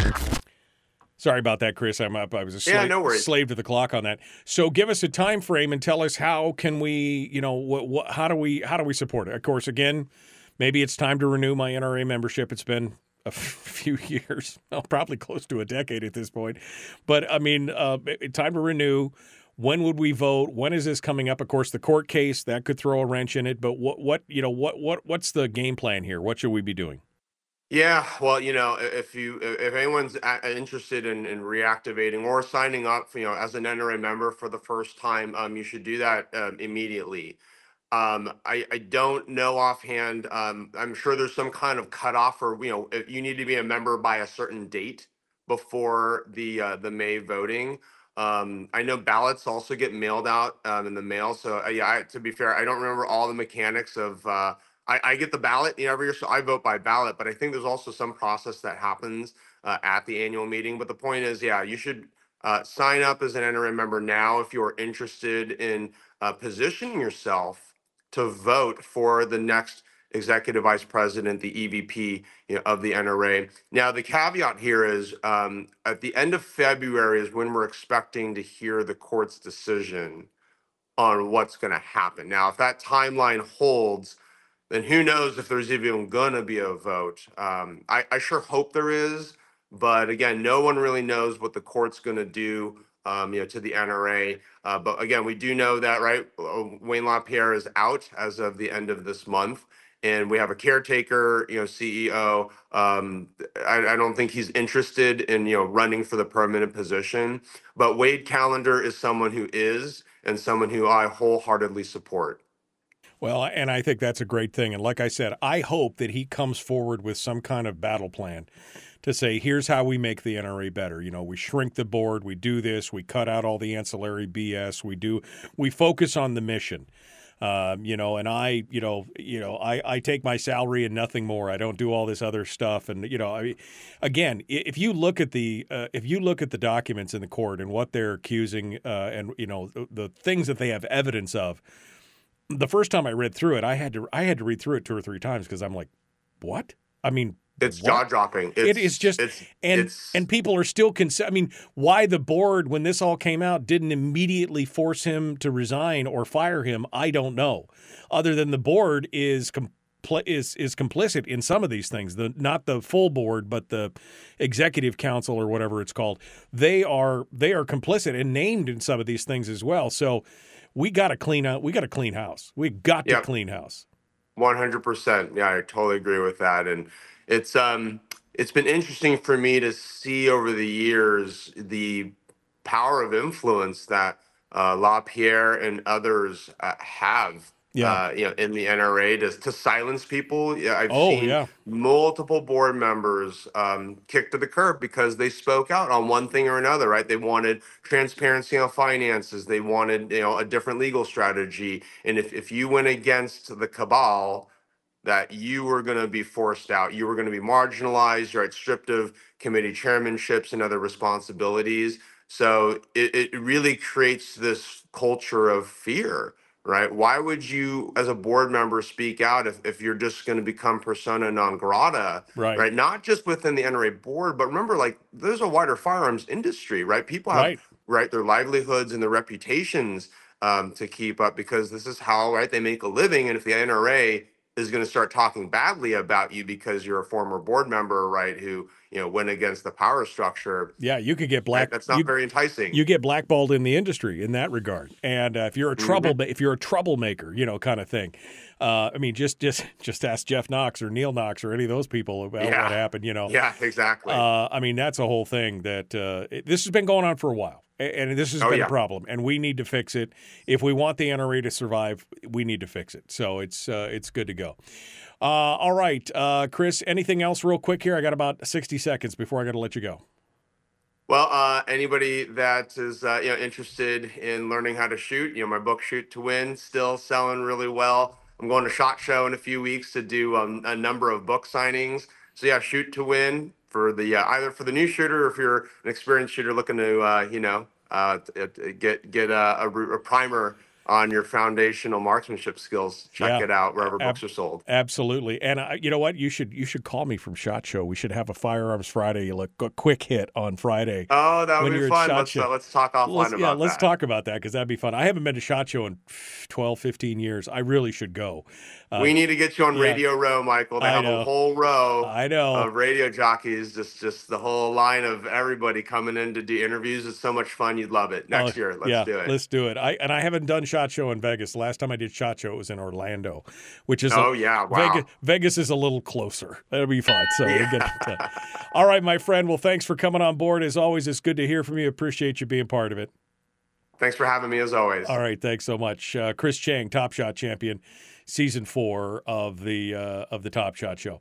All right, coming up to it, the Michael Duke Show continues. Common sense, liberty-based, free-thinking radio. Like, share, subscribe, ring the bell. Let's get going on. Time to get hit with Willie. Let's do it. Willie Waffle.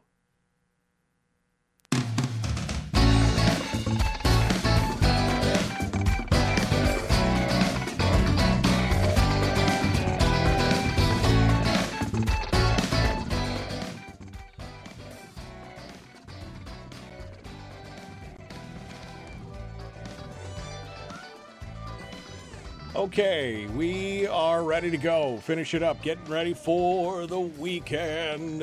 I'm ready. I'm ready right now. Let's get it done. Willie Waffle, wafflemovies.com, kicks off our weekend every time. Hello, Mr. Waffle, sir. I know you're not used to that kind of address, but, I just, No. It's my dad, right? Sir. It's I my know. dad. Sir. I mean, I only get called sir at restaurants because they want a tip. That's right. They call me Mr. Waffle. Anyway.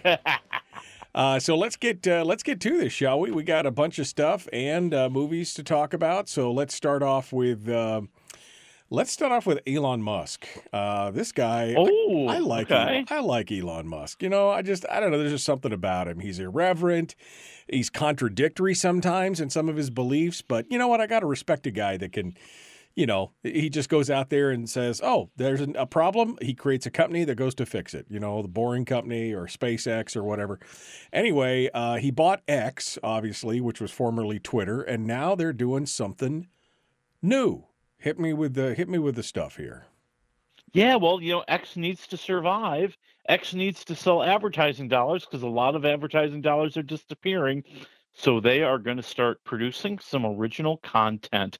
Yeah, Elon Musk's X now is going to be producing new programming with former CNN anchor Don Lemon, also sports talk radio legend Jim Rome, and the former Congresswoman Tulsi Gabbard, among others. I mean, they're gonna try to expand this, right? And the idea here is, they want to get something that's on X that is predictable. Right. You know, like they know in the Don Lemon show, there's not going to be anything about Nazis, or there's not going to be anything that advertisers are going to be afraid of and don't want to be near. And so this is really their attempt to say, hey, listen, we've got something here that you can advertise during. I know you don't want to have all the ads in the streams and everything. Fine. But you can do it here. So, it's pretty much what you're going to expect, right? Don Lemon's going to do like the Don Lemon show on CNN, except here he says he wants to air his opinions more. So good luck with that. Jim Rome going to do sports talk radio like Jim Rome does. And, I guess Gabbard is going to do kind of like a political talk show as well. Right. Which that should be interesting because I kind of like her. I mean, she's a Democrat, but she's kind of like one of those old school, blue dog Democrats, so it'd be interesting. Don Lemon, that's an interesting choice, but hey, whatever. I understand they're trying to get.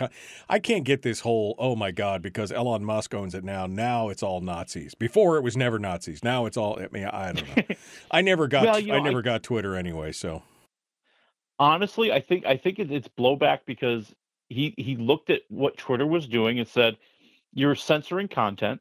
You don't have any real rules or standards about it. You just kind of control what you want the message to be." Right. And I think when he removed all of that, that opened up the door for other controversial comments. And since nobody in the world, I guess, can think for themselves anymore, that was the big sin. Like he wasn't stifling everything. And I think that's why the advertisers started to leave, because they were really afraid that, hey, I've got my ads showing up next to things that are horrifyingly horrible, and I agree they're horrifyingly horrible.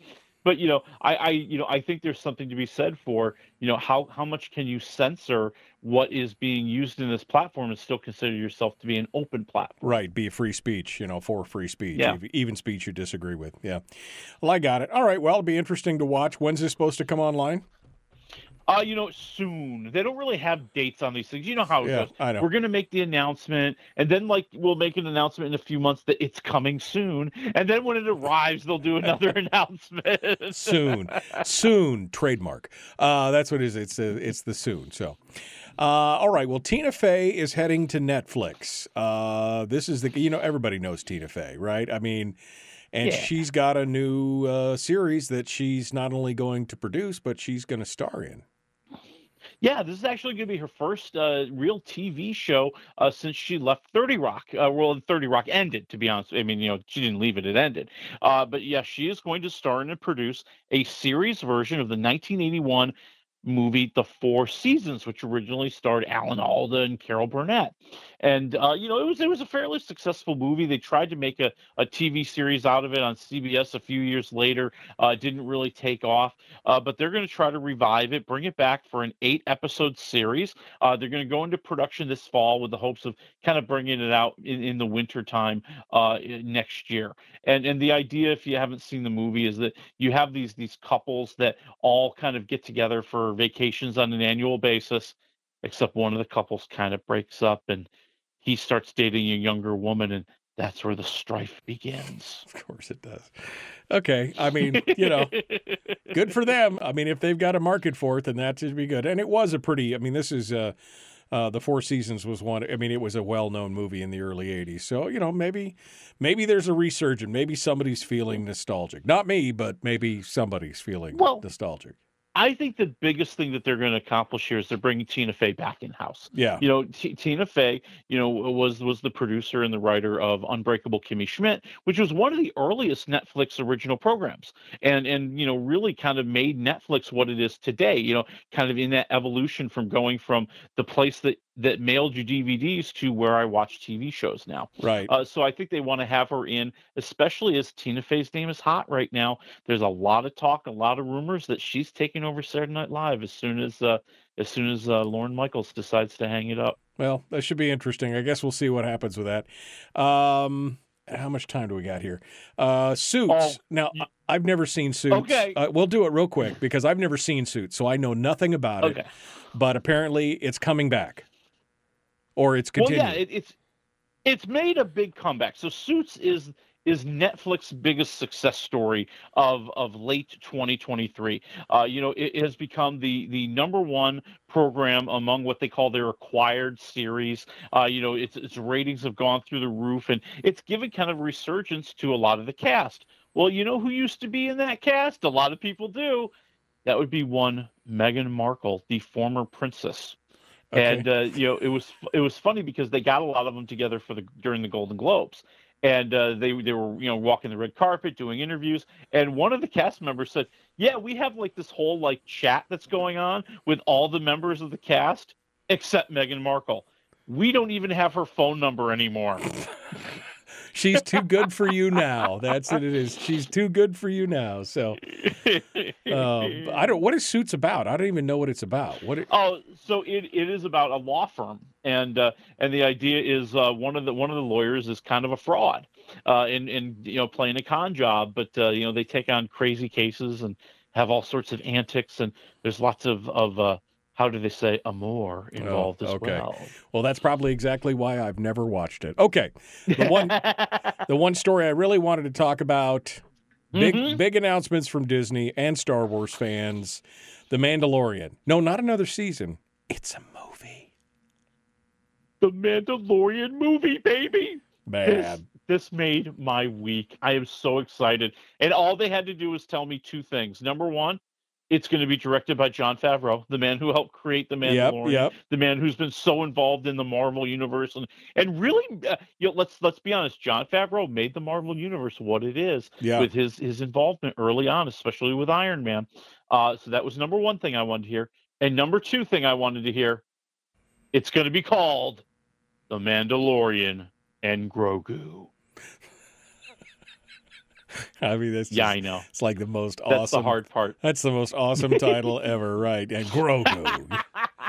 Couldn't be the Mandalorian and Baby Yoda. It couldn't be. We'll see, and that's going to be the problem because some people are going to be like, "Who's Grogu?" And then like nerds like me are going to go, "That's Baby Yoda's actual name, and he's a real person and a real character, not just Baby Yoda." Yeah, exactly. And so he's declaring his independence in this movie. But I think it'll be really cool. There is going to be a fourth season. That is supposed to be going into production, I want to say, like in the fall as well. So that's going to lead right into the movie, yeah. It's gotta. Yeah. It's gotta, because the movie's going to come out in May of 2026. So, yeah. And let's be honest. There are two reasons why they needed to make this movie. The number one is there's a lot of money to be made by moving The Mandalorian from the TV series into the movie. Yeah. The number two thing is Pedro Pascal, the star of The Mandalorian, is a movie star now. Yeah. And I think they had to do it to make him happy. They had to be like, you know what, we know you've been slumming it on this TV series ever since you hit it big. We'll give you a movie. You'll be a movie star for the Star Wars universe. Yeah. Well, good for them. The second big announcement, of course, is that they picked up season 2 of Ahsoka, which, it's exciting for me, even though I haven't watched a single episode of Ahsoka yet, because I'm almost done now with Rebels with my son, because we were going to watch it together. And so... But I'm excited. It's going to be good. All right. I don't want to have a lot of time now. We're down to the three things here. Let's start off with, is Ted, the bear is back, really? I mean, this is the thing, Ted? Oh, my God. Yeah, and I was misguidedly excited about this. It is now a Peacock series. It's about, I want to say it's 7 or 8 episodes, and it is supposed to be a prequel to the Ted movies. This is seeing Ted when he and the Mark Wahlberg character were in high school. Yes, the Mark Wahlberg character at 16 years old, and all the crazy antics that they get into. And, it made me realize we've run out of material here. I mean, it was funny. I loved the first movie. I thought it was hilarious. I thought it was groundbreaking. Like a foul-mouthed talking teddy bear. Yeah, I'm in. Okay, but there's no shock value left anymore. There's not a lot of originality going on here. In a way, Seth MacFarlane, who is the director and creator of all this, he's trying to make almost like a parody of a 1990s sitcom. And, it just feels like at times they're leaning that way. Then there's other times where he's just leaning into, we need Ted to be outrageous, so let's throw some stuff out there. I just don't think, I think it's very uneven. I'm at like 1.5 waffles right now. I'm just not buying it. I'm just not buying it. Again, I've never seen the Ted thing to begin with, so I'm like, okay, that's a non-starter for me. That's fine. I'll tell you what, though, if you watch the first movie, that's where you stop. Okay, stop at the first movie. Watch the first one and done. Mean Girls in theaters. It's the movie version of the musical that was based on the movie, that was based on a book, this thing won't die, man. Go ahead. No, this is Tina Fey. Tina Fey sucking this thing dry, baby. Okay, she's like, we're going to make all the money we can off of Mean Girls, and it was originally supposed to be a movie for the Paramount Plus network. It was going to be a streaming movie, and for some reason they saw this and they said, this is great. Let's put it into theaters. That was a mistake, if you ask me. It's the same story all over again.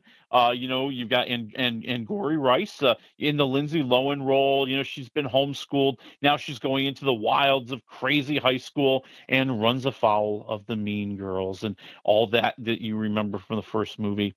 And, I think the thing that really drags this down is not only is it pretty much a remake, but it's also a musical. And not a well done musical. It just feels like they went, okay, let's take the movie, and now we have to insert a song here. Oh, and we have to insert a song there. And it feels so forced and unnatural. It doesn't flow like the great musicals. Like the great musicals, those songs become the dialogue, and we understand the characters better, and they unveil something, or they advance the plot somehow. Les Miserables is a great example of something like that. Right. Chicago, a great example of that.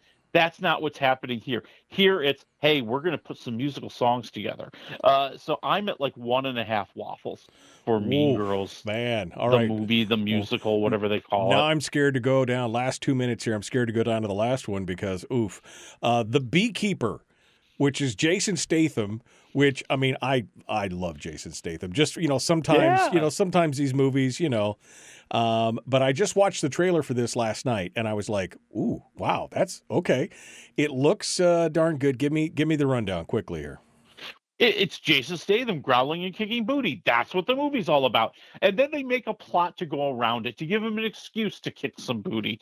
And so, here he's this former member of like this clandestine organization that stops criminals who are getting out of hand. And he's kind of quietly retired. He's become a real beekeeper on a farm. Felicia Rashad is the owner. She's such a wonderful, lovely person. And she gets caught up in a phishing scam. And now he wants revenge. I saw some of this. Jason Statham. Yeah. I saw some of this, and I was like, he's like, here, hold this, and then he throws his truck off the edge of a thing with a guy behind it, and I was just like, whoa. I mean, it looks intense, and it looks like Jason Statham being Jason Statham. They could call it the Transporter 7. I don't care. I would still go watch it. Does it work? I mean, we're down to the last minute here. I mean, It is outrageous. I mean, it's not the best written movie. None of the characters are all that believable. They're all just cartoon characters, for the lack of a better term. And Jason Statham's going to have his one-liners, and he's going to kick some butt. And like you said, he's going to have some action scenes that are pretty cool. It's a 2-waffle movie. It's good enough for me. It satisfies my need to see a little bit of action. Break out the Milk Duds and the popcorn. That's the kind of movie it is. That's my favorite kind, actually. I like that. All right, well, Willie Waffle, wafflemovies.com. Thank you, my friend. I will see you next week. Thanks for coming on board. All right, talk to you then. Folks, out of time. We'll see you Monday. Sarah Montalbano, JD Too Chilly. See you then.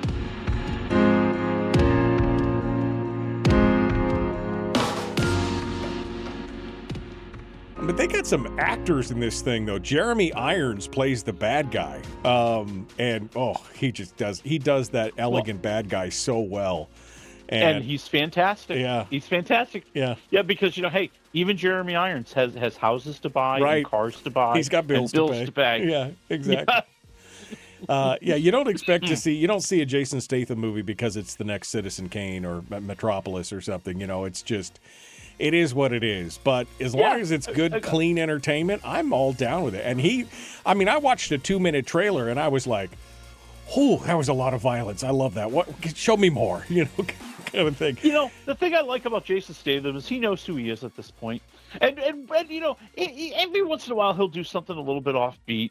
You know, we were talking a lot last time about The Bank Job, which I love, which is kind of more of an offbeat movie for him. I think it's fantastic. Right. You'll see him show up in a comedy every once in a while. Works really well. You know, hey, the man knows that he's the poor man's Tom Cruise. Let's be honest.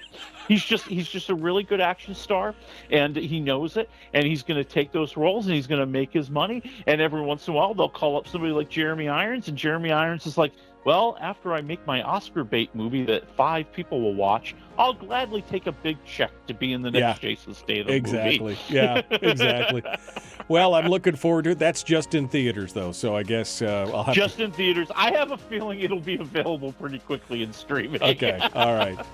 Well, my friend, thanks so much. Next week, we will see you back here. Same time, same channel, whole deal, right? Yeah. All right. We're going to talk about the ISS. The International Space Station. I'm actually interested in this because this is about a battle that wages over the ISS, which... Yes, very interesting idea. It is. And I actually am just listening to a book that actually did something just like this. It was written about 20 years ago, but it's fascinating. I can't wait to see what it's all about. All right, Willie Waffle, thank you, my friend. Folks, we'll see you on Monday. Again, Sarah Montalbano and JD Tuchili. Have a great weekend. We'll see you then.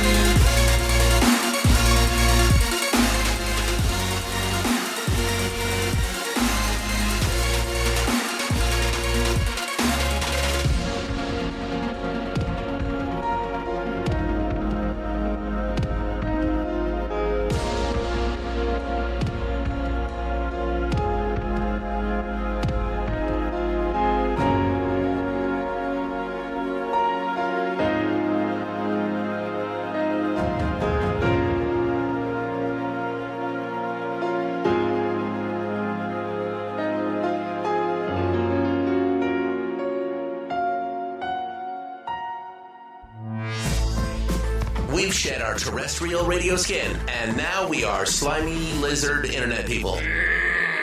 It's the Michael Duke Show.